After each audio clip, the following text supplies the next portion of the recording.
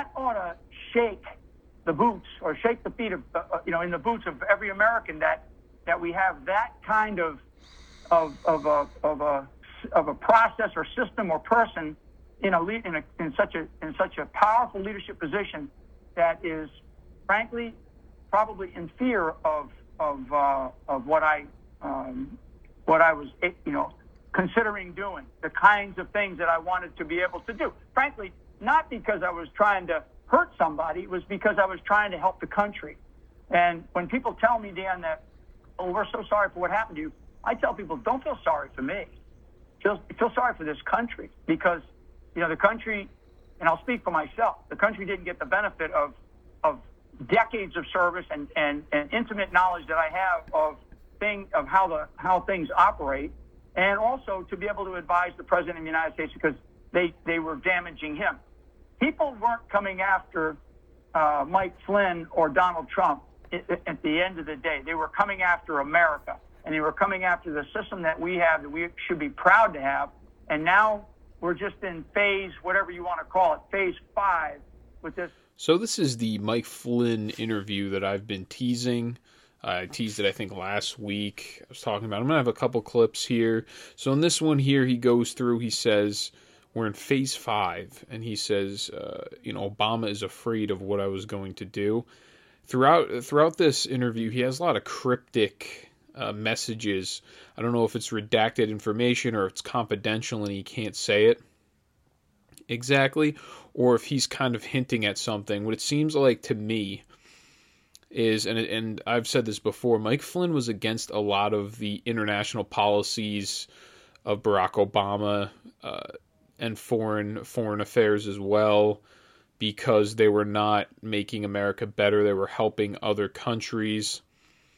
So what General Flynn to me is referring to is that you had a president and an administration, and as well as complicit individuals in the Senate, the DOJ. I mean, the whole establishment right now seems like they're really showing their true colors with this Pennsylvania, as well as this Texas lawsuit that was just turned down by the Supreme Court. It seems like they're really showing their true colors at this point.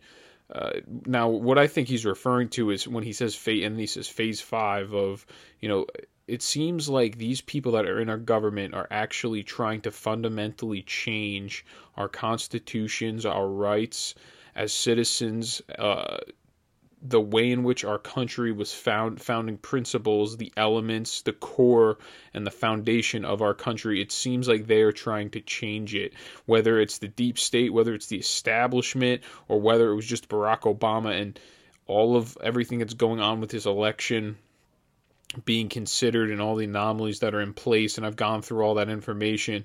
It seems like there's much bigger players in this game, or the opposing side. And when I mean the opposing side, I'm not talking about a Democrat party. I'm not talking about a Republican party. The opposing side is in the deep state, the swamp, the establishment seems to really be rearing its ugly head, and they seem to be much more unified than we thought, and they're stronger, or rather more PO'd over the Trump administration, the idea of making America great. They would rather America ship our jobs, ship our money, or practice globalism rather than anything else, and I think you'll see it through this interview. Now, that's the first clip. I'm going to have another 4 from what it looks like. Next, I have Dan Bongino stating Flynn was set up on the Logan Act. He cites the Logan Act. After this, I'll cite the Logan Act for everybody, and we'll go from there. So play that clip. This FBI agent admitted, this is not speculation, it's not a conspiracy theory, that it was a Target Flynn operation. They just wanted to get you. Now, because your call with the Russian ambassador was a part of doing business, no different than the maybe Biden administration is doing now, they made up this lie that you lied to the FBI. It's a total fabrication. I'll even show some point on the screen here. Jim Comey admitted himself that your interview showed no signs of deception. Matter of fact, you admitted you viewed these guys as as just part of the national security apparatus. You never saw this as some confrontational interview. They never told you to get an attorney. They never notified the White House in a disgusting maneuver. But what's interesting, General, is we now have the transcript of your call that the FBI used to interview you. And I can't emphasize that it's enough. Nowhere in that call are the financial sanctions Obama had levied on Russia mentioned. What the ambassador had mentioned to you was the expulsion of the diplomats, and you gave a very clear answer. You said, hey, we just don't want to be boxed in, nothing controversial. And what's really fascinating, General, again, not about sanctions never came up. You didn't lie about sanctions because nobody asked you about sanctions. There's no evidence of that anywhere. It's not in their 302s. It's nowhere. But what's now, just to make myself clear about Mike Flynn, now Mike Flynn was not part of the establishment. He's one of very few people that were considered national security advisors, or rather, in cabinets having to do with any type of war.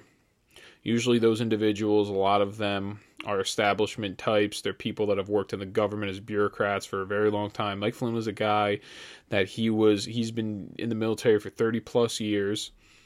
He oversaw troops.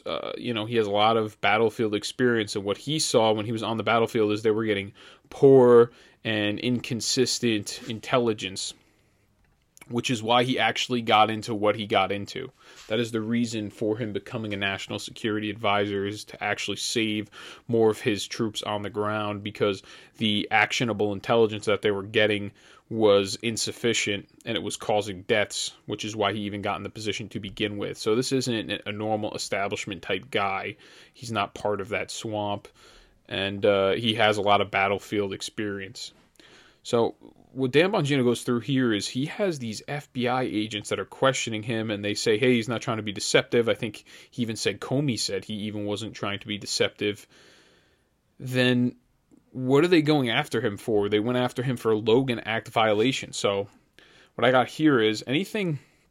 Now, Logan Act is a United States federal crime, and this was in 1799 when they passed it. January 30th, 1799, it was enacted. So a very long time ago. It was in the United States a federal law that criminalizes negotiation by unauthorized American citizens with foreign governments having a dispute with the United States. The intent behind the act is to prevent unauthorized negotiations from undermining the government's position. So the reason for this really at that time when they passed it through was probably for treasoners, the Benedict Arnolds of the world. That's probably the reason in which they enacted this law. Now, no one has ever in the history of America been successfully convicted on this. I think one person was brought up on charges. They were dismissed, with the exception of now Mike Flynn. And they weren't able to convict him either because Trump pardoned him. Now, this is a political hit job. It's been so this law has existed for more than 200 years in America, and no one has ever been brought up on it. John Kerry constantly, while not even in the government, will go over. So he is considered an unauthorized American citizen, would go over to Iran and talk to the mullahs over there in Iran constantly. It was something that he consistently did, and he was never brought up on Logan charges. The swamp, these politicians, even the rich in this country, the law enforcement does not does not apply to them. The laws do not apply to them right now in our current system. We have the whole Hunter Biden thing going on now. They have the fourth. The media now suddenly has recognized that Hunter Biden is a sleazeball. And now there's 4 different investigations out on him, and now the media is reporting it, which to me seems maybe like a ploy to get Joe Biden out of the presidency and then place their puppet Kamala Harris there. If anybody doesn't know, Kamala Harris didn't even get a nomination. She didn't even get to the nomination vote because she ran out of money in her campaign because the amount of support that she was getting was so low. So she owes a lot of people, a lot of, I'm sure, establishment types. And when I say establishment, I say the swamp. Establishment, I would consider a lot of politicians. And then when I say the swamp, I'm talking about people like a George Soros. I'm saying people that are in the background that you might not even know their name. They just have tons of money. They were connected to Epstein. They're connected to the Clinton Foundation. So just a little background information on Clinton. The Clinton,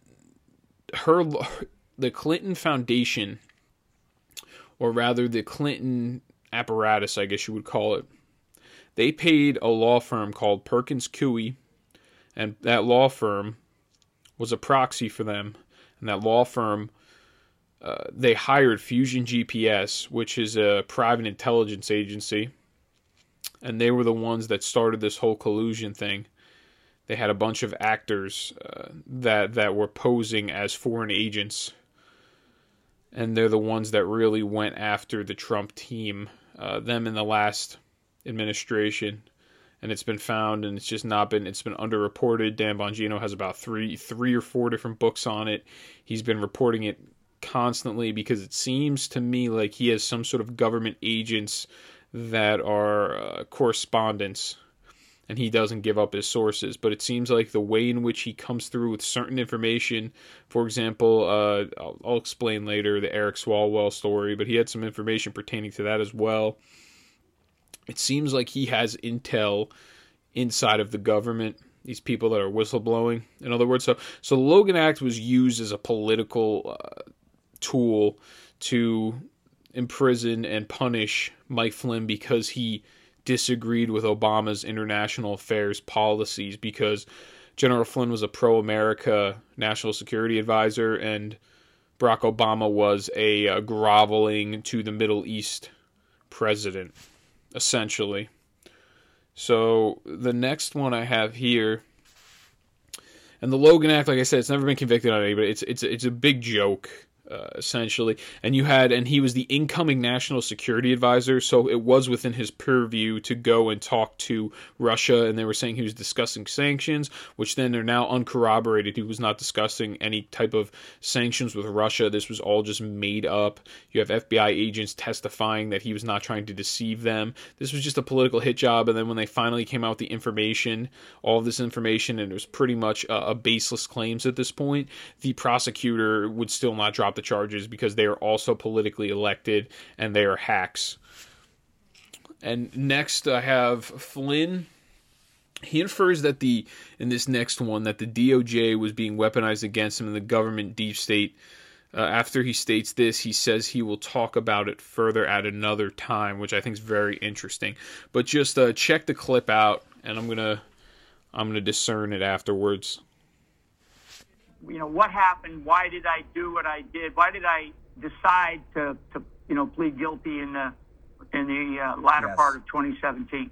And the one thing that I have said, and I said it in my statement, and I think you were able to read those. Family is paramount. My faith is paramount. But my family is key to me. So I would just say that the pressure in a different way, Dan, and for your audience, it's a threatening environment in a place where you don't want to be, and you've got the U.S. government structure apparatus, and you have to make a decision. And for me at the time, and I'll talk a little bit more about this in other time during other times, just because of time for this show. But it's one of those places where you don't want to be. And so, what Flynn's referring to, it seems like he says he talks about his family, and he talks about the government apparatus, and he goes, you have to think about your family first before you do something. To me, it seems like. And he's referring to how the government was starting to go after his son. They were starting to investigate his son and try to press charges of some sort of perjury or something stupid like that, like they got him on. And it seems almost like, and then he says, and we'll talk about it at a later time, almost like it's classified information, like it needs to be unclassified for him to talk about it, or maybe there's some sort of investigation going on undercover, and they're going to be able to, one of these days, present it or expose it. It is very interesting. So this next part, what he says is he talks about the impropriety with a woman while he was on the campaign trail, that they tried to get him to diminish his character. It was just pretty much a political attack, a political ploy against him and his character to make him look even worse in the case. And then he goes on, and this is the most interesting part probably of the interview, with the exception of the very last my last clip I have, but he talks about the spying that they were doing on him in the warrant that they were able to obtain through the FISA court, saying he's, like a special agent or like he's a foreign agent. They can get this FISA court a warrant in which they can now investigate you in almost like you were a terrorist. So roll that next clip. All of a sudden, it's like, okay, whatever these guys do, however, and this is how they do business. It's tarnish, it's tear apart the reputation, it's go after the person instead of going after what might be a problem. If these guys really were, the FBI and the CIA for that matter were, there's a few people in there that are okay, but if they were really good at counterintelligence, they're not going to be looking at me. They should be. There's much bigger problems that we have in the world of counterintelligence. So what it was all political. It was all about finding ways that we could tarnish this guy. I mean, like the president told me the other day when he spoke to me about the pardon, which I really appreciate. He says, you're probably the cleanest guy in the world, and he's right. He's right, because they Dan dug into my entire life. And at the time, I didn't know that they were doing that. They're listening to all my calls. They're doing all these things, right? They're doing all these things. And you're saying to yourself after, when I begin to really realize, and again, I don't want to get too deep into it, but you begin to realize, wow, these guys are really, talk about some snakes. These guys talk about some snakes. No, he's right. Now, what he's saying is, and this is interesting, in our system, the way in which our system works in law enforcement, you find the crime and then you track and then you find the individual that committed that crime. It's not you take the individual and then you pin a crime on them or you search them for crime. The crime has to be committed first. We don't do the minority report where we go and convict people, we arrest people before they commit a crime, or we think they might have committed it, so we arrest them with no type of evidence or corroboration or any type of probable cause. So this is troubling that they went after this guy that did not do anything wrong. They found him, and then they, like he said, they're all over his phone records. They're doing all that. That is a problem with the Patriot Act. That's a Patriot Act issue passed by George W. Bush after the 9/11 attacks that really cut down on a lot of individual liberty and freedom, where the federal government at any time can just listen to what's going on your phone calls. It seems like there's a lot of NSA stuff going on, a lot of corruption in that. I mean, the whole Edward Snowden and that other guy, Julian Assange, they seem to have a lot of insider information about what was going on. And that's a policy that should have never been passed through. It was a gut reaction. It was because of 9/11. That was a gut reaction by both parties, the Republican and the Democrat Party, but it should not have ever happened. It kills individual liberty. So next, in the very last part here, is it's Obama being afraid of Flynn, and he goes back to that question: why is it that Obama was so afraid of me? Is it because I was going to expose? Is it because I'm pro-America? Is it because I'm going to expose his international affairs? So that's the very last clip, and it's probably the most damning one. Check this out. But I don't know, what was in his mind or in his heart. Why would he waste time worrying about me? And you know what?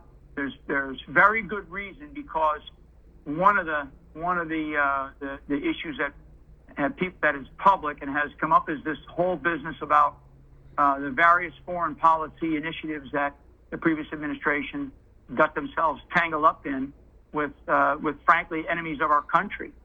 And this here is probably the most telling part of the entire interview, and you'll see I have some Chinese information coming out of Axios, as well as coming straight from the mouth of a professor in Beijing, him saying it himself. And this has to be the most damning information. We have enemies in our government. And that's going to be the theme of this whole show. We do. It seems like we do have enemies in our government at this point that are tangled, like he said, tangled up in some really bad stuff, and he was going to expose them. And Obama saw him as a threat, so Obama went after him. Obama, when he first met up with Trump in the transition over to the Trump administration, The first thing he said to him was he talked of two things to worry about. He goes, North Korea was the first one, and the number two is General Flynn. Why? And Donald Trump, he actually listened. He heeded the advice of President Obama because at that time he didn't know how deep the swamp and the establishment was. And he got rid of General Flynn, and then they went after General Flynn over these last couple of years. And then Trump, I think, was waiting it out because Trump, eventually figured out that everything was just a political hit job to try to devalue him as the president. Because those first 2 years, the House of Representatives as well as the Senate was held by the Republicans, so they really could have passed some major legislation to benefit the American people, but they did not want that to happen because they're in the pocket of other entities, whether it's China, whether it's Iran, whether it's the Middle East. I don't know what exactly it is, but it seems like they're in the pocket of other countries. They are practicing globalist affairs in these other countries, and that's what General Flynn was going to expose. So he was a giant threat to Barack Obama. But, so Donald Trump wanted the system to work out, the justice system. He wanted Flynn to get off the right way. He did not want to have to give him a pardon, and I'm sure General Flynn felt the same way. He wanted to show trust in the American system. I mean, look what's going on right now with the election. What kind of trust is there in the American system right now? It seems like it's falling apart. And I'll go over why it seems it's not the system falling apart, it's the people in the system. The system is fine. The system should function the way in which it was proposed, the way in which it was written. There's no issues with the system. The issue is with the people in the system that are currently running it in the government. So next, like I mentioned, I have Director of National Intelligence, the DNI Director, John Ratcliffe, on an interview he does at CBS. Check it out. The president. Ratcliffe has shifted significant intelligence resources to focus on China, and for the first time publicly accused the communist government of working to influence American lawmakers. You say China is targeting members of Congress with 6 times the frequency of Russia and 12 times the frequency of Iran. What is behind Beijing's aggressive approach? Through blackmail, through bribery, through overt and covert influence, trying to make sure that only laws that are favorable to China are passed. China intends to dominate the world economically, militarily, and technologically. And Ratcliffe accuses the Chinese Communist Party of lying to the world about the threat of COVID-19 and then aggressively seeking to steal the vaccine research. Nora? Folks, we have enemies among us. We have enemies in our ranks. As the DNI director said, John Ratcliffe, he just said it. They have influence, and they've been buying influence for years, for a very long time. We have a current media elect, Joe Biden, where his son was getting money given to him by the Chinese government, the Chi-Coms, the Chinese communists were giving him money, and then he was kicking money up to Joe Biden himself. And now those are the people that could be the guy running the country in a month or so. That could be it.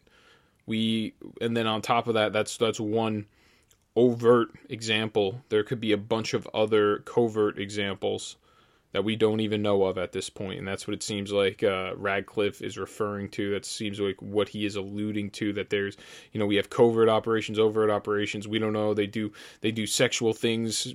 They send in women spies that do sexual things in order to blackmail representatives and senators. And it's funny, there's this book and I've mentioned this book before. It's written by Alan Dulles. When I was in college, I read it, and it's called I believe it's called The Art of The Craft of Intelligence. It's called, and he was the former CIA director, and he actually explains this.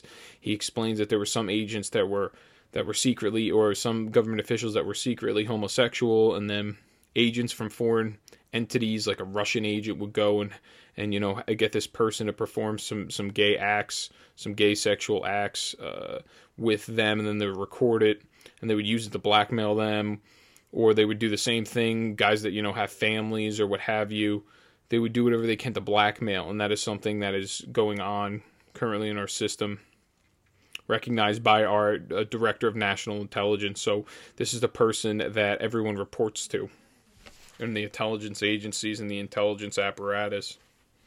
Next I have, and this is Chinese, and everything that I'm referring to here will, once again, it'll be in the description. I got Mike Flynn's interview. It's a Rumble interview with Dan Bongino, a director of national intelligence interviews on CBS. This next one is going to be Daily Caller. I got it off of their Twitter feed. Now this is a Chinese economic professor from Beijing talking about the affairs, the international affairs between the United States and China over the last couple years. Play clip 3. Speak is a professor from Beijing called Di Dongcheng. The video comes from an appearance that he made on a Chinese television show about Wall Street and international trade. Di Dongcheng works at Renmin University in Beijing. He is also, like so many in academia in China, a servant of his country's government. This video was deleted from Chinese social media soon after being uploaded, and there's a reason for that, as you'll see. 前边特朗普政府跟我们打贸易战，那么我们为什么搞不定特朗普政府？啊，为什么以前1992年到2016年之间，中美之间各种问题都能搞得定？是不是？大家发现没有？所有的危机，不管是银河号事件，还是炸大使馆，还是撞了飞机，所有事情全部是床头吵架床尾和，2个月之内搞定。什么原因？啊，这儿我抛出一个可能又要是暴论了，就是因为咱们上边有人，啊，就是我们在美国的权势核心圈啊，我们有我们的老朋友。So for you just listening at home on a podcast, if it's not on YouTube or Rumble, where I'm going to have it, I'm going to translate for you, and I'm going to repeat for the people that just watched. This is what this gentleman says, and he's speaking amongst a group, I guess, of like maybe college kids. He's giving some sort of a presentation. He states, and I quote, "The Trump administration is in a trade war with us, so why can't we fix the Trump administration? Question mark. Why between 1992 and 2016 did China and the U.S. used to be able to settle all kinds of issues? Question mark. No matter what kind of crisis we encountered, be it the Yin-He incident." And that's a claim that was made in 1993 that China was moving chemical weapons over to Iran. It was like a siege. It lasted for a couple days, I think. They were on the water just sitting out there. They ended up finding nothing, and that was in 1993.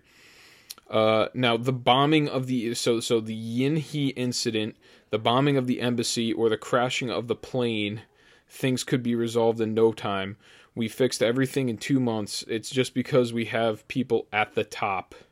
At the top of America's core inner circle of power and influence, we have our old friends, end quote. So this part, now in the video, we are about probably 28, 29 minutes in. I strongly suggest you just to tune in to see this part, to see what's going on with this. But I'm going to have the next video, and he's talking about influence on Wall Street. Play clip 6.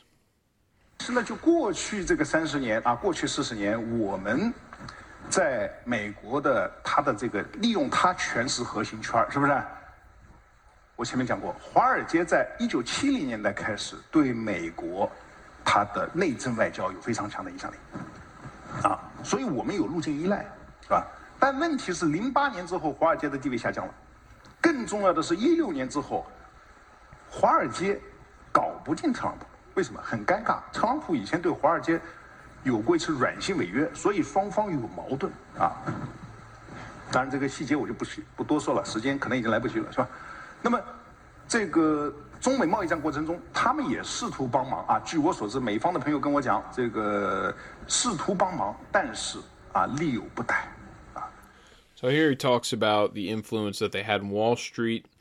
He states, and I quote, "In the last 30, 40 years, we have been utilizing the core power of the United States. As I said before, since the 1970s, Wall Street had a very strong influence on the domestic and foreign affairs of the United States, so we had a channel to rely on. But the problem is that after 2008, the status of Wall Street has declined, and more importantly, after 2016, Wall Street can't fix Trump.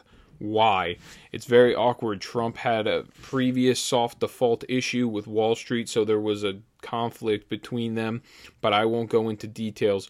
So during the U.S.-China trade war, Wall Street tried to help, and I know that my friends on the U.S. side told me that they tried to help, but they couldn't do much, end quote.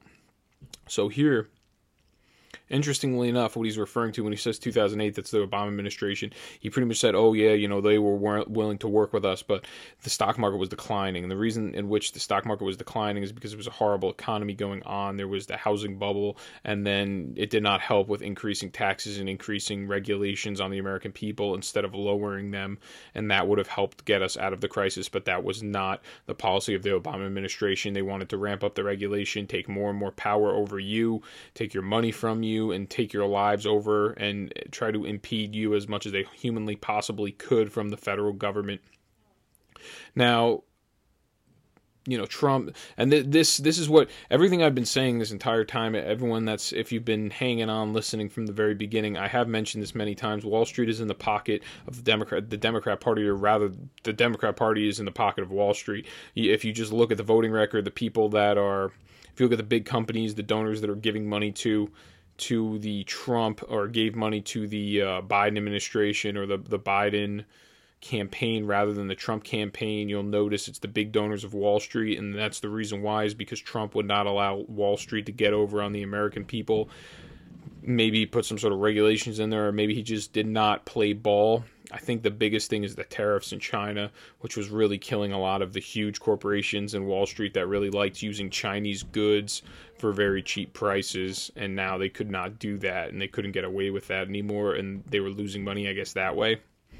Whereas they usually, when you have the establishment in there, it's all just we're playing ball all the time, no matter what side, whether it's a Republican or Democrat. But you get somebody from the outside that comes out there and runs against the swamp. This is what happens. Now they go against him. They attempt to diminish his character, impugn him as much as humanly possible. But then you guys don't realize the guy was a reality TV host. He's known as a playboy. He has 3 wives. He's always been known to be bombastic, a little narcissistic, kind of just goes off.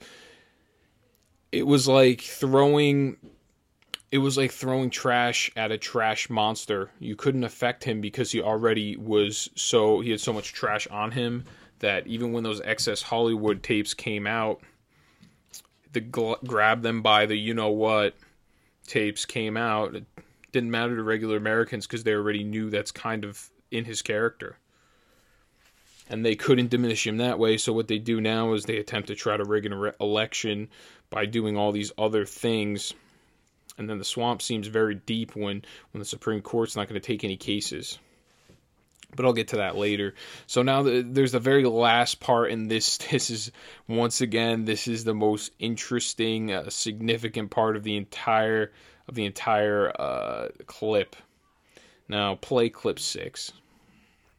但现在我们看到拜登上台了，传统的精英、政治精英这个建制派，他们跟华尔街的关系是非常密切的。所以大家看到吧，拜登的儿子被特朗普说你在全球有什么基金公司，发现没有？谁帮他建的基金公司啊？明白吗？这个都有买卖啊。那么，所以这个时候我们。So next he goes on to state, and I quote, "But now we're seeing Biden was elected." And then that's when there was a pause and a laugh in the audience in the very beginning. He continues, "The traditional elite, the political elite, the establishment, they're very close to Wall Street." So you see that, right? Question mark. Trump has been saying that Biden's son has some sort of global foundation. Have you noticed that? Question mark.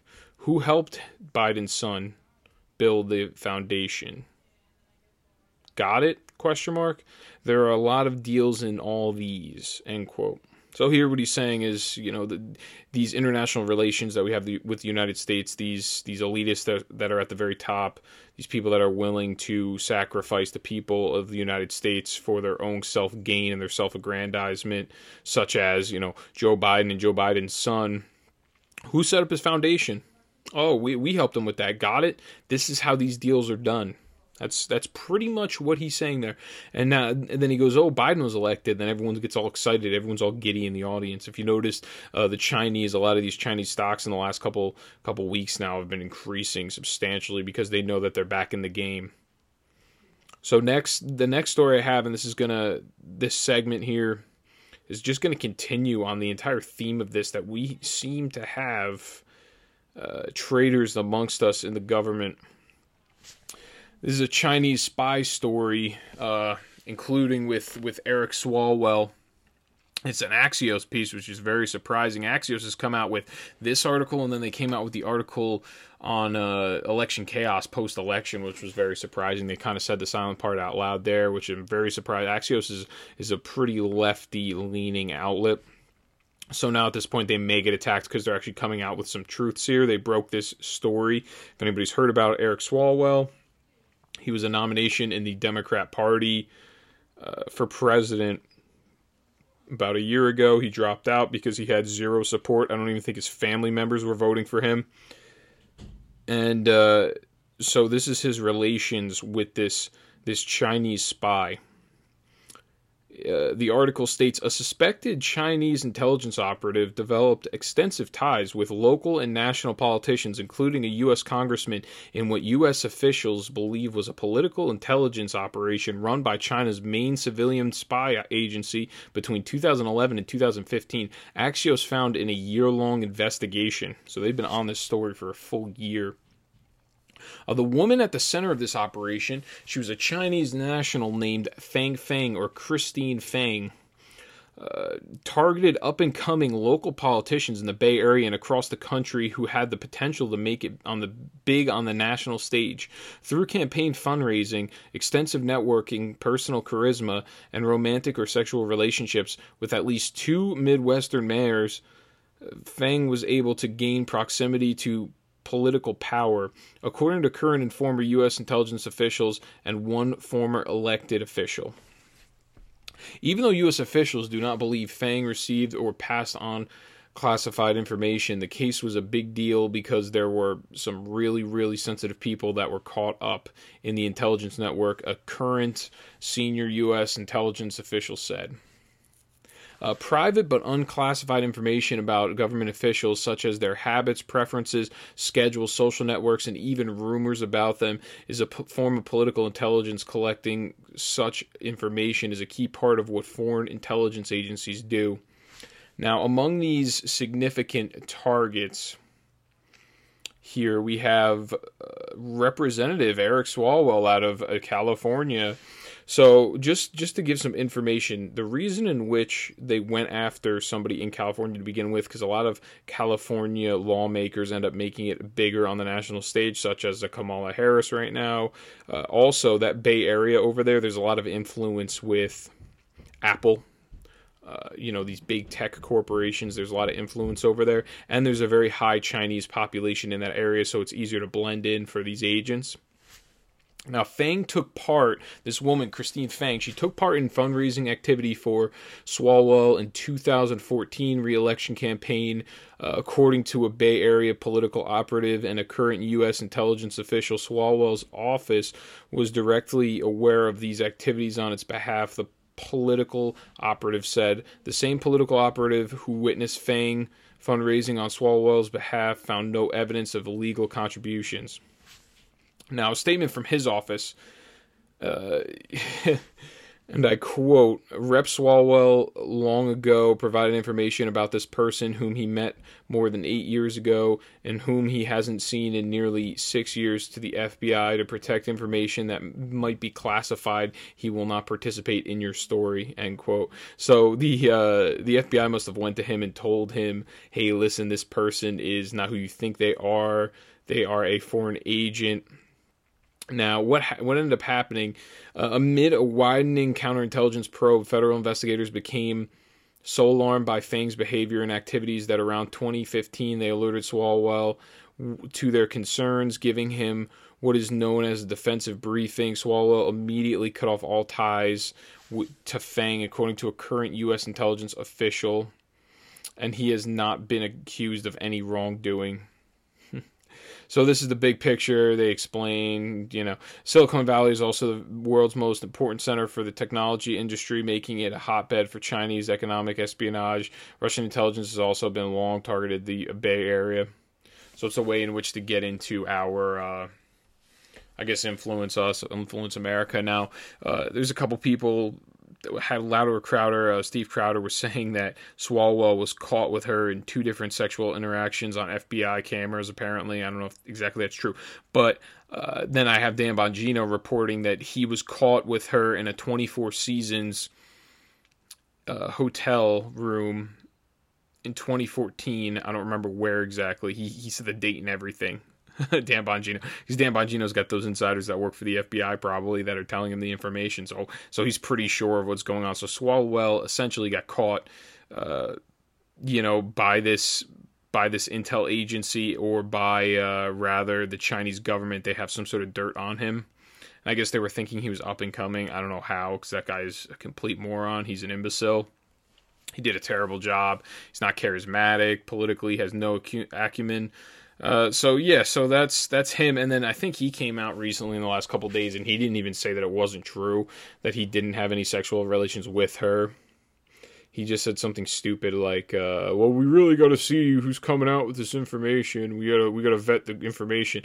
And that's very telling that whenever liberals try to tell you that mainstream media and the social media companies, especially the big tech corporations, do not actually have an impact on elections, they don't have an impact on personal thought or shaping the public opinion, that is false. And it's proved by this alone, the fact that China and Russia, they are targeting these big tech organizations because they know if they have those big tech organizations, not only do they now, if they have them in their pocket, they can grant access or gain information, but then they can use it to shape the public opinion. So next what I have is, there's so much information here in this one, but it's great. This is the big one. But let me just wrap this up here in saying we have people in our government now at this point, and it's never been more obvious than right now, that are not acting in America's interests. They're acting in whether their own personal interests, or they're acting the interests of another entity, another country. And it's very it's scary if you go back and you think about what I said about China, how they take Uyghur Muslims and they ship them off in essentially concentration camps for slave labor, like the Nazis did to the Jew. They legitimately do an act that's very similar. That's tantamount to that. They ship them out in these trains, and they go and do slave labor, and they shave their heads. They put them in concentration camps, essentially. Those are the people that are trying to gain dominion over the United States. So once you gain dominion over the United States, you now own the entire world. The only thing that is stopping the Chi-Coms from taking over the entire world is the United States of America. Without the United States, because they surpass everybody in numbers alone, how many people they have infantry-wise. They have mass production of arms. They have a lot of money in their system. Their people are living under terrible conditions because of it. It's to their people's detriment that they have a lot of money in their government structure. But that's what they want. They want dominion over everybody. They want their government to spread across the world. They want communism everywhere. And those are people that they treat their own citizens like that. They put them in concentration camps and they make them do slave labor, manufacturing products that they go and they sell and make money off of. So that is what they do to their own people. Imagine what they would do to Americans. And those are the people that we should be worried about. Anybody that says that otherwise is not paying attention to what's going on with our political class right now in this country. So now the next segment here I have the Steven Crowder interview. It's him just interviewing. You know what? Actually, first I'll hit this because it's more important. I have Buck Sexton's podcast. He did a very brief interview with Sean Parnell. Sean Parnell is running in Pennsylvania for the House of Representatives. He's running against this guy. I think his name's like something Lamb, Jeremy Lamb or Hunter. I don't even know, but his last name's Lamb. The guy's running against. So Parnell's been affected by this vote count in Pennsylvania. He was winning in the beginning of the night. And Parnell's a guy, I'm pretty sure, is like an Army Ranger. He is representative of Pennsylvania. I'm pretty sure he's like a native of Pennsylvania. I mean, the dude is as Pennsylvania as it gets. The most relatable to regular voters. So now he's in this close race where I think he might be losing. I'm not exactly sure what's going on with him. But first, Buck Sexton asks him about litigation that they're proposing, and then he kind of goes on to explain that, and then he goes on to explain the Pennsylvania Supreme Court. But I'm going to explain the real law issues, what is being pushed by these, by Parnell and by other candidates that ran in that election that now are contesting the election results. I'm going to tell you exactly why it is unconstitutional by even the Pennsylvania state constitution. Play that clip. For viewers, we brought a lawsuit through the Commonwealth Court, through the PA Supreme Court, and ultimately it ended up at the Supreme Court that asserts that Act 77, Pennsylvania's universal mail-in absentee ballot law, is unconstitutional. And look, it is facially unconstitutional. It's clear. We've been in the Supreme Court, after hearing both sides of the argument, what they did was dismiss our petition for injunctive relief only, right? Now, what we asked the Supreme Court to do, and this is important, was just temporarily halt the certification of Pennsylvania while we debated the constitutionality of Act 77 on the merits. Now, the PA Supreme Court said, no, we're not going to halt the certification. We're going to allow that to move forward. But the critical piece here is that they did not dismiss our case like so many in the media have reported. We are allowed to petition for what's called a writ of certiorari, which basically is legalese for we're asking the Supreme Court to hear the case on the merits. And Buck, I think that they have an obligation to step in and rule on the merits, because the people of this country deserve some clarity, and they deserve to know if the elections that we conducted here in the great Commonwealth of Pennsylvania are indeed constitutional. Because okay, so what Parnell's referring to, and this is what ended up happening. The act was in October 31st, 2019, when it happened, Act 77, and you're not going to get this information anywhere. You may get the information of, Act 77 is unconstitutional through the state constitution of Pennsylvania, but no one's going to point you really to a provision. Now, what I have here, this information I found let me see, I think it's a legal insurrection piece, and it is very important. I'm going to leave it in the show notes, because it is very important. So what happened was the state Supreme Court pretty much dismissed the case, but didn't dismiss it. They didn't want to inject. They didn't want to throw away any ballots or anything. What they said is they're going to halt the confirmation of the vote, and they're going to allow them to battle the merits of the constitutionality of Act 77, which is different than what the media reported as Sean Parnell was talking about.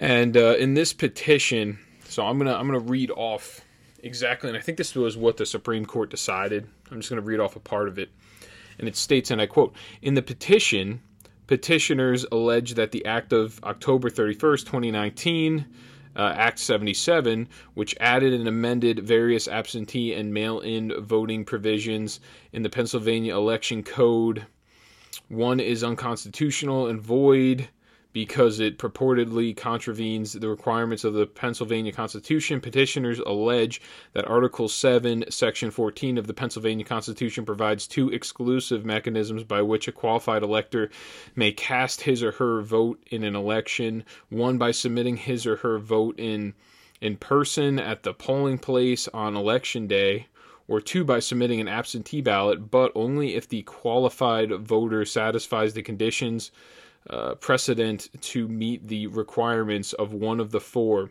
limited exclusive circumstances under which absentee voting is authorized under the Pennsylvania Constitution. Petitioners allege that mail-in voting in the form implemented in Act 77 is an attempt by the legislature to fundamentally overhaul the Pennsylvania voting system and permit universal, no-excuse mail-in voting absent any constitutional authority." End quote.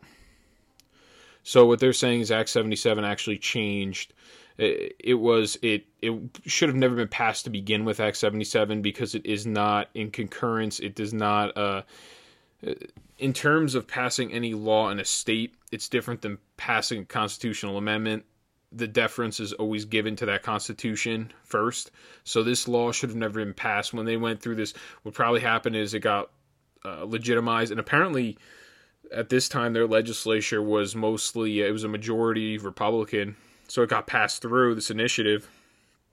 And I guess at this time they didn't even know what was going to happen with this whole situation, this whole coronavirus, but they passed this provision through, and they just did not consult the Constitution. And whoever, really, to begin with, this is on the legislatures of Pennsylvania as well as the Supreme Court of Pennsylvania, because then the Supreme Court of Pennsylvania had to look at that law and then pass it through and allow it to go, and it should have never went. I'm going to explain why. So Act 77, I'll tell you exactly what it sets up, and it is a little troubling what it does set up too. And then I'll tell you why it violates the Constitution. So the law creates a new option to vote by mail up to 50 days, and this is straight off of the governor of PA's site.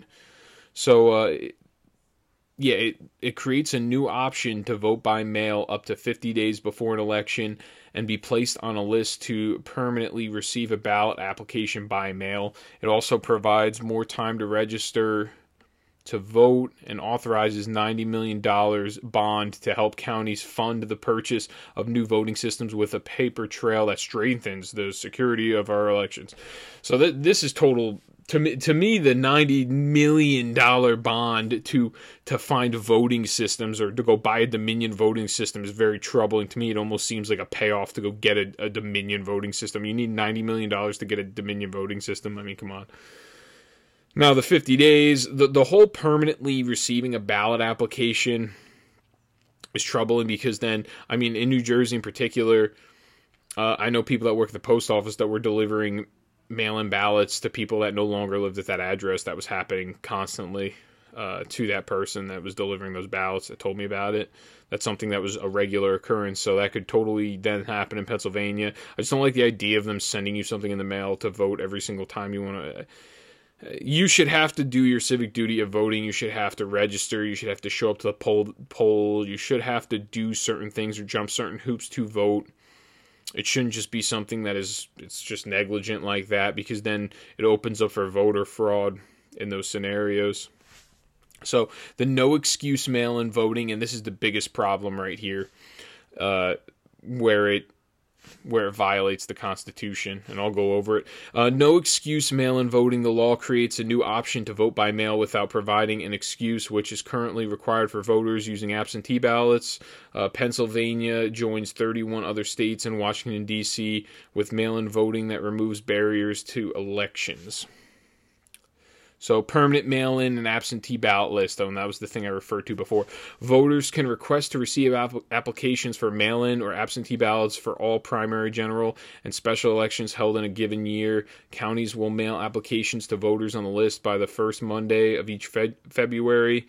Voters who return an application will receive ballots for each election schedule through the next February. Pennsylvania is the 12th state to provide voters with the automatic option. So the part where it really invalidates the act because you give deference to the Constitution supersedes any act. If you want to change the entire vote by mail, you're going to need a constitutional amendment. It's just like the federal government constitution in that way. Now it states, this is Section 14, let me see, Article 7, Section 14 of the Pennsylvania Constitution. It states in Section A, the legislature shall by general law provide a manner in which and the time and place at which qualified electors who may, on the occurrence of any election, be absent from the state or county of their residence because their duties, occupation, or business require them to be elsewhere, or who, on the occurrence of any election, are unable to attend at their proper polling places, because of illness or physical disability, or who will not attend a polling place because of the observance of a religious holiday, or who cannot vote because of election day duties. In the case of a county employee, may vote and for the return of the canvass of their votes in the election district in which they respectively reside. B, for purposes of this section, municipality means a city, borough, incorporated town, township, none of that matters. So the most important part here is, to begin with, there is nothing in the Pennsylvania Constitution that states it's either one of two things. It's absentee ballot or you're going in person. So sending out these unsolicited ballots, this no excuse mail voting, where they just send it out to begin with, that's not the same as an absentee ballot. That's the first thing. Now the second thing that they run into, the other problem where it violates the Constitution, is that you now need no excuse to get a mail-in ballot. And it lays out in this Constitution, section 14 of Article 7, it lays out the scenarios where you can actually get an absentee voting ballot, and you still have to apply to it. They don't just send it out unsolicited like New Jersey does, where they just send it out to you. As long as you're registered, they send it out to you in New Jersey. Your last residence that's known. Now, because, and this is where it says here, be absent from the state, and these are the 4 reasons, from the state or county of their residence because their duties, occupation, or business require them to be elsewhere, or who, on the occurrence of any election, are unable to attend at their proper polling places because of illness or physical disability, or who will not attend a polling place because of the observance of a religious holiday, or who cannot vote because they have election day duties, like if you're a county employee. So it's election day duties. It's if you have some sort of a religious holiday that you have to observe, if you have an illness or a physical disability, and when they say illness, they mean something like cancer. They don't mean, having a cold or something like that. And then the fourth one is your business occupation or what have you. You have to go do, like, let's say you're on a business trip and you're going to be on that business trip. That's when you can request an absentee. So those are the 4 ways in which the 4 reasons that you actually would need to get an absentee ballot. Thus, this invalidates all the mail-ins that were sent in. Essentially, if the Supreme Court on the merits took this case up, which the Supreme Court won't, because they are now considered they are a limp body of nothing. They have no foundation. They no longer support the Constitution. From what it seems like to me, they don't want to take up any case. And I'll get to this with the Texas Constitution. I mean, with the Texas lawsuit in Pennsylvania. You have Alito and Clarence Thomas are the only ones that actually want to hold anything. They want to at least look at the case. No one else even wants to look at the case, and that's all 3 Trump appointees: Barrett, Kavanaugh, and what's his name, Gorsuch. Nobody else wants to look at it, with the exception of Alito and Thomas. So this act is deemed unconstitutional by the Pennsylvania Constitution. So they do really have a case here. The Supreme Court, like I said, the Supreme Court of Pennsylvania pretty much said, hey, we're going to hold up the validation of the vote or the confirmation of the vote, but we're not going to throw away ballots. So then that's why they went and they appealed to the Supreme Court. At the end of the day, no one wants to throw away ballots. Nobody wants to invalidate anybody's vote. To begin with, it's really a state's problem because they were the ones screwing around. And this case goes on, this Texas case that ends up going on.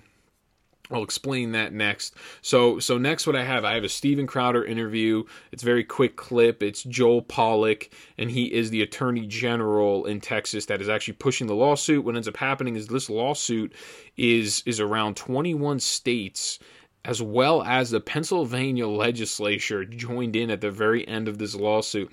So the state of Texas filed a lawsuit directly with the U.S. Supreme Court shortly before midnight on Monday, challenging the election procedures in Georgia, Michigan, Pennsylvania, and Wisconsin on the grounds that they violate the Constitution. So I'm going to play that clip next, and you're going to get an explanation of why they filed that lawsuit.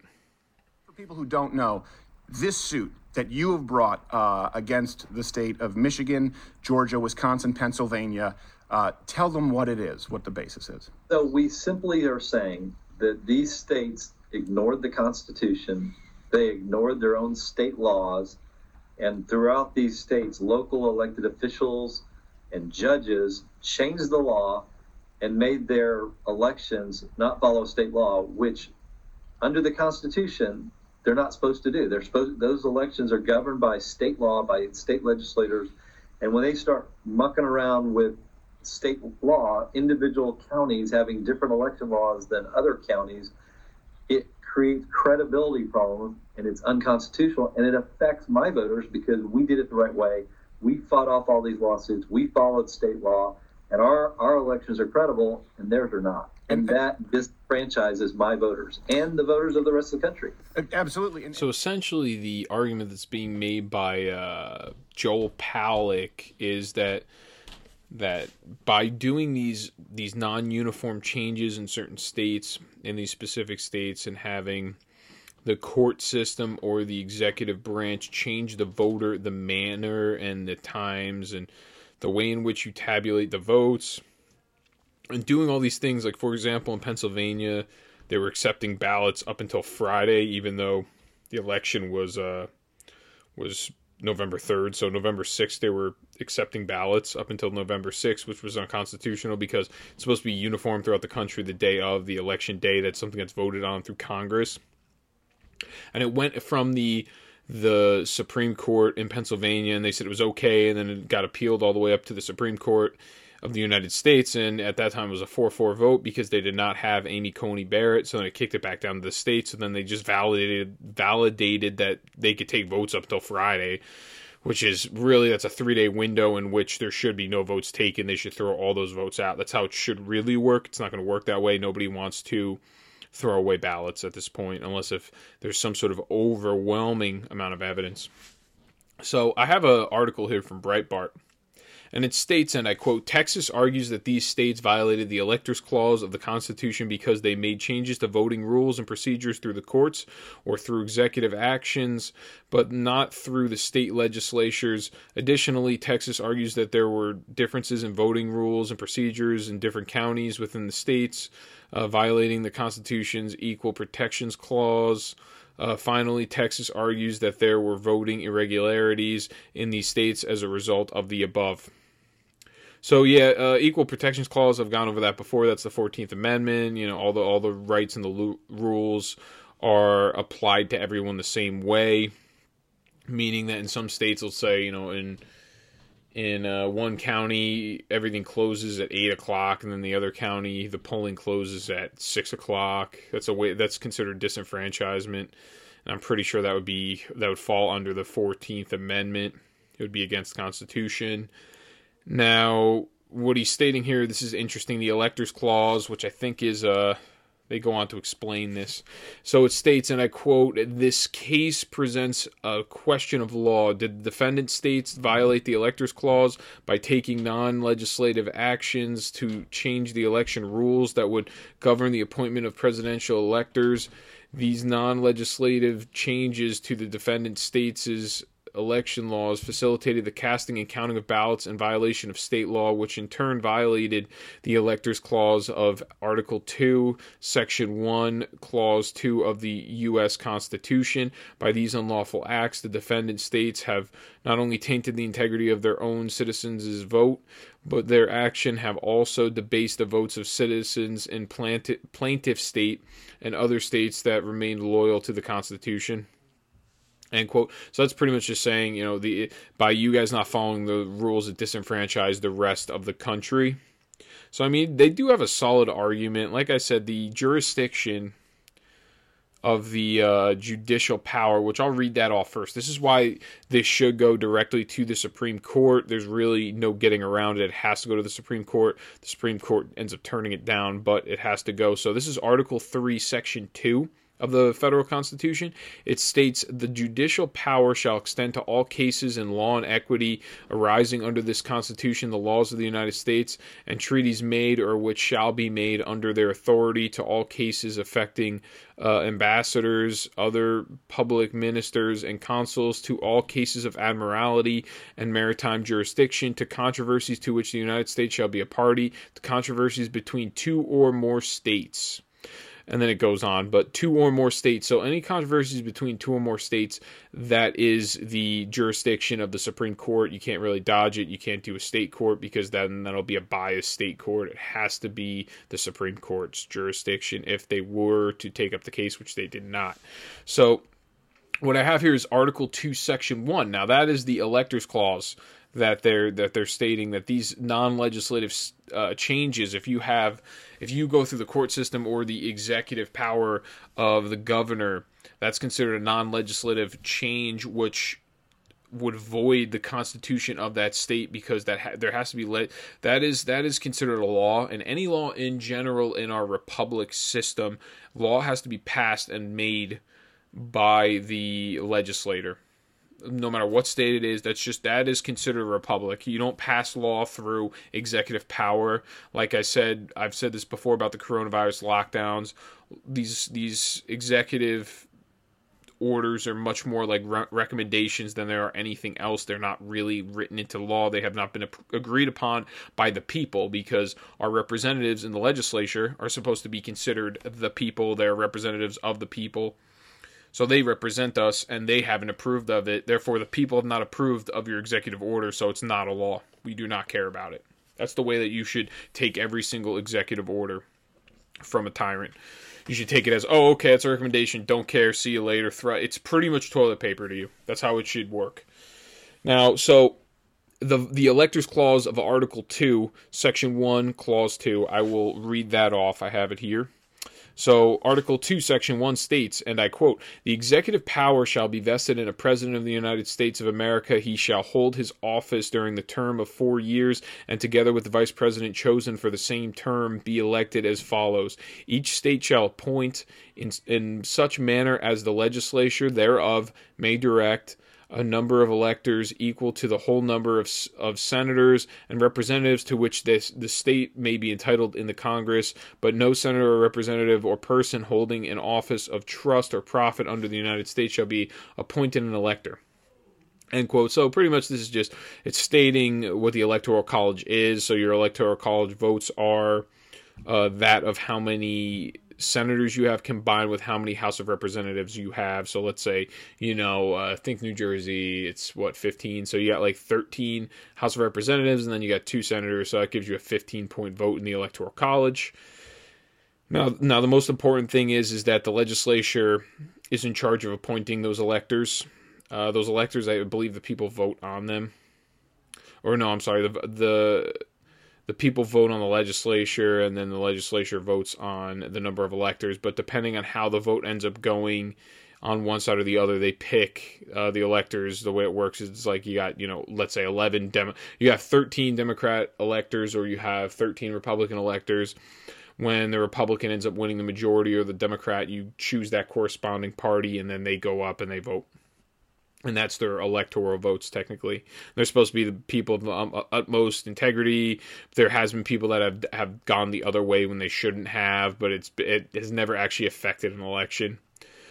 So what he's saying here is Texas, what their argument is, all these disenfranchisements that you did to your own people in your states now, it's not fair, and it's not considered the legislature choosing and select or appointing these electors. It's really you as the executive power. It's you as the governor or the court system now doing our job as the legislature, which is a violation of the federal constitution as well as each individual state constitution, because like I said, you're now giving legislative authority to the executive and the judicial branch. You are commingling all of the branches together, and it just cannot work that way. That's why there is a separation of powers. So they do have a legitimate argument. Now, it just depends if the Supreme Court wants to take it up, which they decided not to yesterday, Friday, December 11th, 2020. And like I said, it is important to tune into Rumble or YouTube. I much rather prefer Rumble at this point. I'll tell you where I am. I'm probably an hour and 9 minutes in at this point, just so then you can see this. This is an order in the pending case. This is coming straight from the Supreme Court. Texas v. Pennsylvania. It states the state of Texas's motion for leave to file a bill of complaint is denied for lacking of standing under Article 3 of the Constitution. Texas has not demonstrated a judicially cognizable interest in the manner in which another state conducts its elections. All other pending motions are dismissed as moot meaning little to no value. Statement of Justice Alito, with whom Justice Thomas joins. In my view, we do not have discretion to deny the filing of a bill of complaint in a case that falls within our original jurisdiction. See Arizona v. California. I would therefore grant the motion to file the bill of complaint, but would not grant other relief, and I express no view on any other issue. End quote. So really what he's saying is this is the dissenting opinion, Alito, as well as Thomas. Everybody else ruled against them. They didn't even want to take the case. They're saying, in our view, we don't have the discretion to say we're just going to avoid taking cases because it's inexpedient to us politically, really, at this point. That's what it seems like. It seems like political expediency right now. And like I said, it seems like there's a lot of, especially a lot of GOP guys, a lot of people are not willing to stand for the Constitution. It is written right here on paper, and they're stomping all over it. And I'm not even saying they need to overturn anything, but at least you should just take up the case. The fact that you don't even want to take up the case makes you look even worse at the end of the day. Because then when everything's said and done, and let's say you have a Joe Biden victory, no one's gonna believe that. It's gonna end up being an election that everyone holds no importance. It holds no validity. It has no foundation. It is a baseless victory because it wasn't even questioned. Because every single time it was brought up to litigation, you brought up to the Supreme Court. The Supreme Court just said, oh, well, we're not even going to do anything about it. We're not going to act on it. We're not going to investigate it. We're not going to even hold a trial. We're going to do nothing about it. We're just going to kick it back down to the state court. Keep doing that over and over again because bureaucrats they don't want to take any responsibility for anything that happens. These people, like I said, they want to get pat on the back at their country club. They want, their friends to come up to them and say they're so great and they're doing a great job. They don't want to be hated by the media. Like Justice Roberts, Justice Roberts kind of just acts on the whims of what the media, is the media hating me today? Oh, but, I have to go with what the media wants me to today. That's the way he is. And it's sad and pathetic. We have these spineless people that work in government that have zero conviction. It seems like all the people with conviction, you got a couple of them in the Republican Party. You have a Jim Jordan, you have Ted Cruz, Matt Gaetz. I mean, there's a couple fighters for the cause, but I'll tell you, the majority is not. The majority are these establishment people, and they should be happy that they won their elections because Donald Trump's name being on the ballot is the only reason they won their election, and now they're acting like it was all them. They think that this Republican Party is going to have their back now in the next coming years when they have nothing to say and they do nothing for us and they do not represent us right now, and they think that they're still going to win the vote.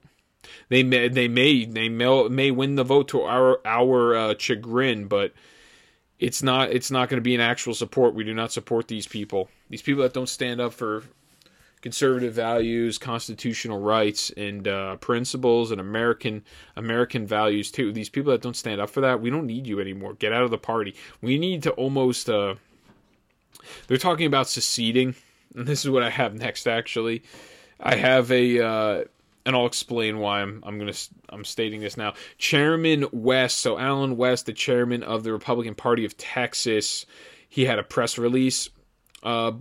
It states, and I quote, "The Supreme Court, in tossing the Texas lawsuit that was joined by 17 states and 106 U.S. congressmen, have decreed that a state can take unconstitutional actions and violate its own election law, resulting in damaging effects on other states that abide by the law, while the guilty state suffers no consequences.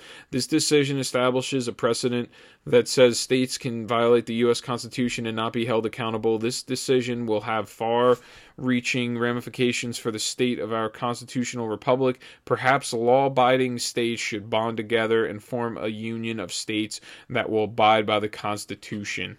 End quote. And then it states, the Texas GOP will always stand for the Constitution and for the rule of law, even while others don't.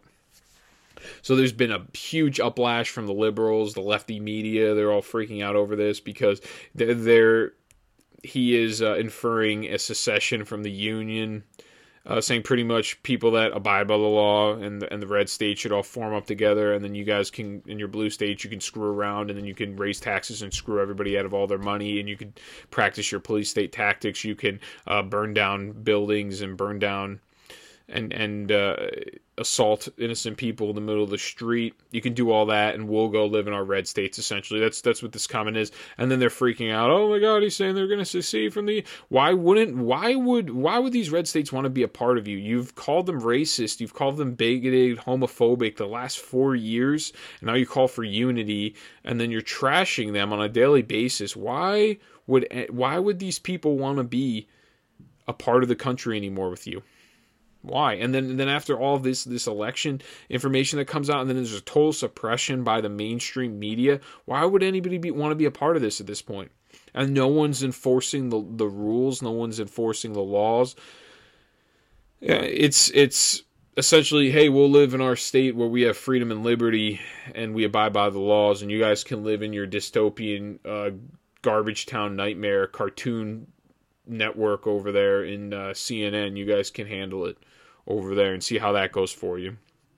And I'm actually I'm pretty warm to what he's saying, honestly. I mean, I live in a blue state. I would, if you told me, hey, you can move your job to a red state and you can live in liberty and freedom in that red state, and you won't have to worry about encroachments by your governor, your hacky, tyrannical governor, then I would be very willing to move to a red state.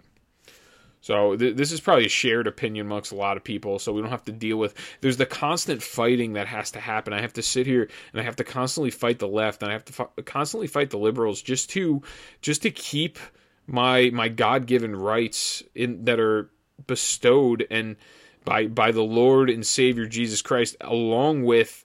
And then they're also supposed to be defended by the government, and I have to sit here and fight you guys relentlessly. It's just never ending. It's exhausting. I'm in for the fight. I'll keep going. I don't care. I will continue to fight. I know a lot of freedom-minded, liberty-loving Americans will do the same. I think you're surprised by how many there actually are out there. They're just not as verbal as I am and outspoken. We will continue to fight, but man, is it exhausting having to fight these policies where my whole thing is I just want my rights. That's it. It's not that hard. Like, well, my rights are your rights too. It's not like I only get them and you don't. That's the difference between leftism and conservatism. Is conservatism, it's like my rights that I get afforded to me, you also have the same ones. You're the one trying to take things away from me. I'm not taking anything away from you. You can do whatever the heck you want. As long as you abide by, simple law, you're not taking other people's property or assaulting them, then you're pretty much good to go, and I'll do my thing, and you can go do your individual thing over there. Why is it that we all have to abide by, like, your tyrannical dictates, and you're compelling us by law to do things?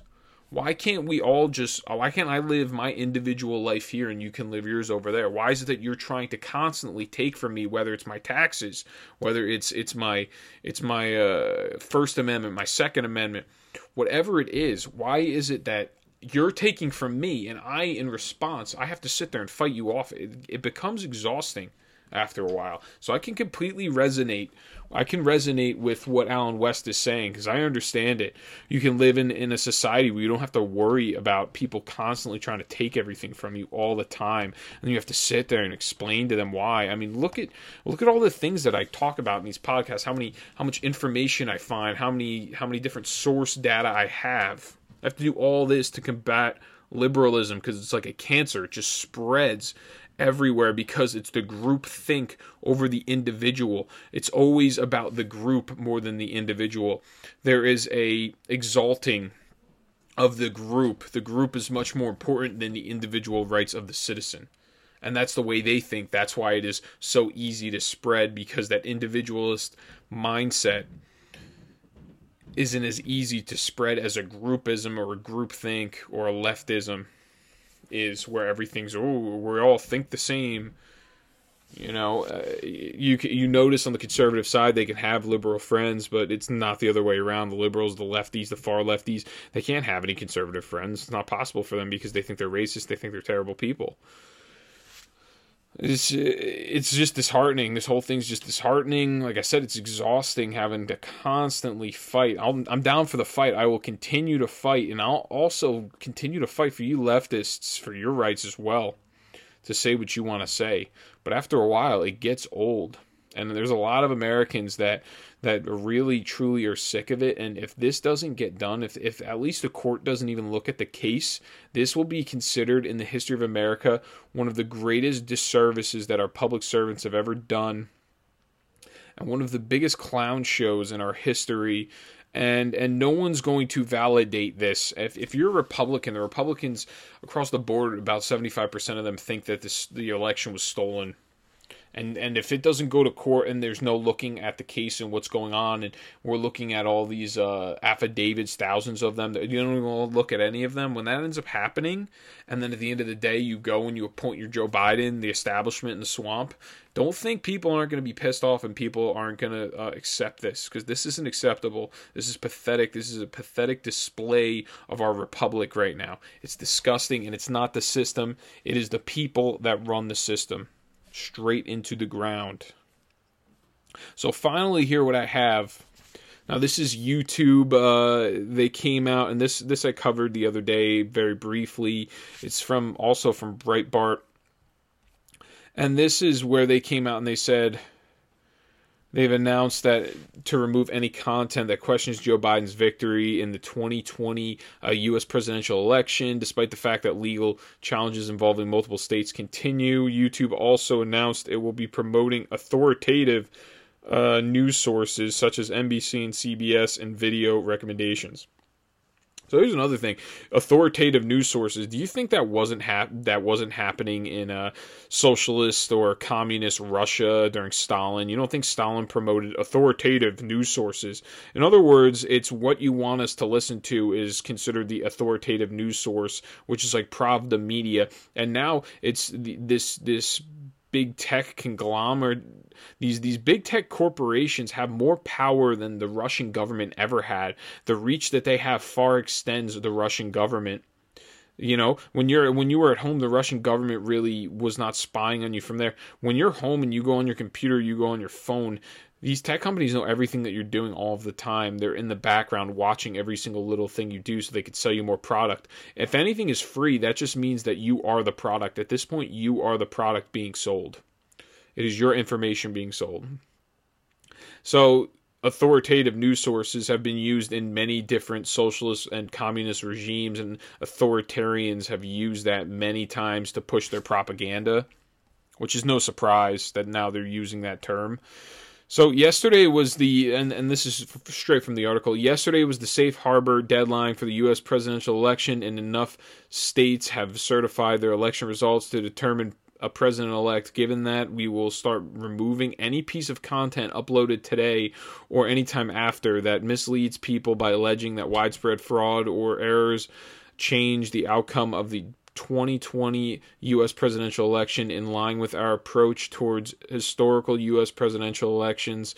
For example, we will remove videos claiming that a presidential candidate won the election due to widespread software glitches or counting errors. Just those two specifically, software glitches and counting errors. Anything else is fine, because those are the two things that are in question right now. And then it continues, we will begin enforcing this policy today and will ramp up in the weeks to come. As always, news coverage and commentary on these issues can remain on our sites if there's sufficient education, scientific or artistic context, which is just an extremely broad statement that they make, so it's easier to kick you off for pretty much, this doesn't have sufficient education, for any really broad reason that they want to. So that was the press. I guess it was like a blog. It was on YouTube's blog, that statement there. And then YouTube additionally announced that it will be promoting authoritative news sources. And this is the part that should really trouble you the most, such as NBC and CBS. Now it continues. Now let's look at recommendations. One of the main ways our viewers find content limiting the reach of border borderline content and prominently surfacing authoritative information are important ways we protect people from problematic content that doesn't violate our community guidelines. Over 70% of recommendations on election-related topics came from authoritative news sources, and the recommended videos and channels for election-related content were primarily authoritative news. In fact, the top 10 authoritative news channels were recommended over 14 times more than the top 10 non-authoritative channels on election-related content. So for me, it seems like they are suppressing the non-authoritative channels, considering the top 10 authoritative news channels were recommended over 14 times. They are messing around with their algorithm. They're controlling the flow of information that is going into the human mind and the regular American voter. 70% of their recommendations are on the top because... And just think about that, 70% of the recommendations. So that means there's 30% of people at least that are able to get through the algorithm somehow, essentially, because YouTube is a conglomerate owned by Alphabet, and they also run Google. And then I had that other article or that other video where Google throttles anything or suppresses any conservative content, even for conservative users, and actually puts up more liberal search results for more conservative viewers, trying to win them over to the other side. So they fixed this algorithm. They're controlling the flow of information. They are the funnel for whatever information they want. And this is the most important part, at the very end. Most viewed U.S. election-related content. These are the top videos are from ABC News, USA Today, NBC News, CBS News, and NBC News. That is all lefty outlets. There's not one even close to the middle or conservative of those. And then the top channels were ABC News, NBC News, USA Today, CNN, and CBS News. Once again, these are all left channels. These are not even calling them left of center. It's not moderate. It's just left. They are left. There's no one even in the middle. And there's no conservative news networks on there. And you know what? Conservatives are going to other places. They're going to Parler. They are going to Rumble. They are going to the Daily Wire, Dan Bongino's site. They're going to Buck Sexton. They're listening to Rush Limbaugh. They are not listening to the mainstream media on television anymore. They do not care. So that's really it for this one. I greatly appreciate everyone for tuning in. I mean, I know I'm a little long today. I've been trying to cut it down. It's hard to because there's just so much information to cover. I actually had a bunch of news stories that I left for next week that I'll be covering and handling next week. Just to wrap it up, it is disheartening seeing everything that's going on with these Chinese interactions and this Chinese trying to almost dismantle our constitution, dismantle our government, take the American people hostage. And we do have enemies amongst us. And we need fighters. We need strong people to stand up for conservatism and for conservative values. And our GOP is not really doing anything at this point for the American voter. And we need to fix this system, whether Donald Trump wins or not. We need to fix this constitutional pathetic this unconstitutional pathetic display that we're having right now. We have to figure it out. We're going to be in shambles if this doesn't get fixed. It needs to be fixed. And our Supreme Court's letting us down big time, but stay in the fight. The yearning for freedom never ends. I will continue, and I know many others will continue to fight for freedom. We will not give up on those principles. So thank you for tuning in, everybody. Please like, share, subscribe. Drop the mic on anyone you know. Tell them about the podcast. That's really it, everybody. I will see you on Monday. I greatly appreciate you all for tuning in. Thank you.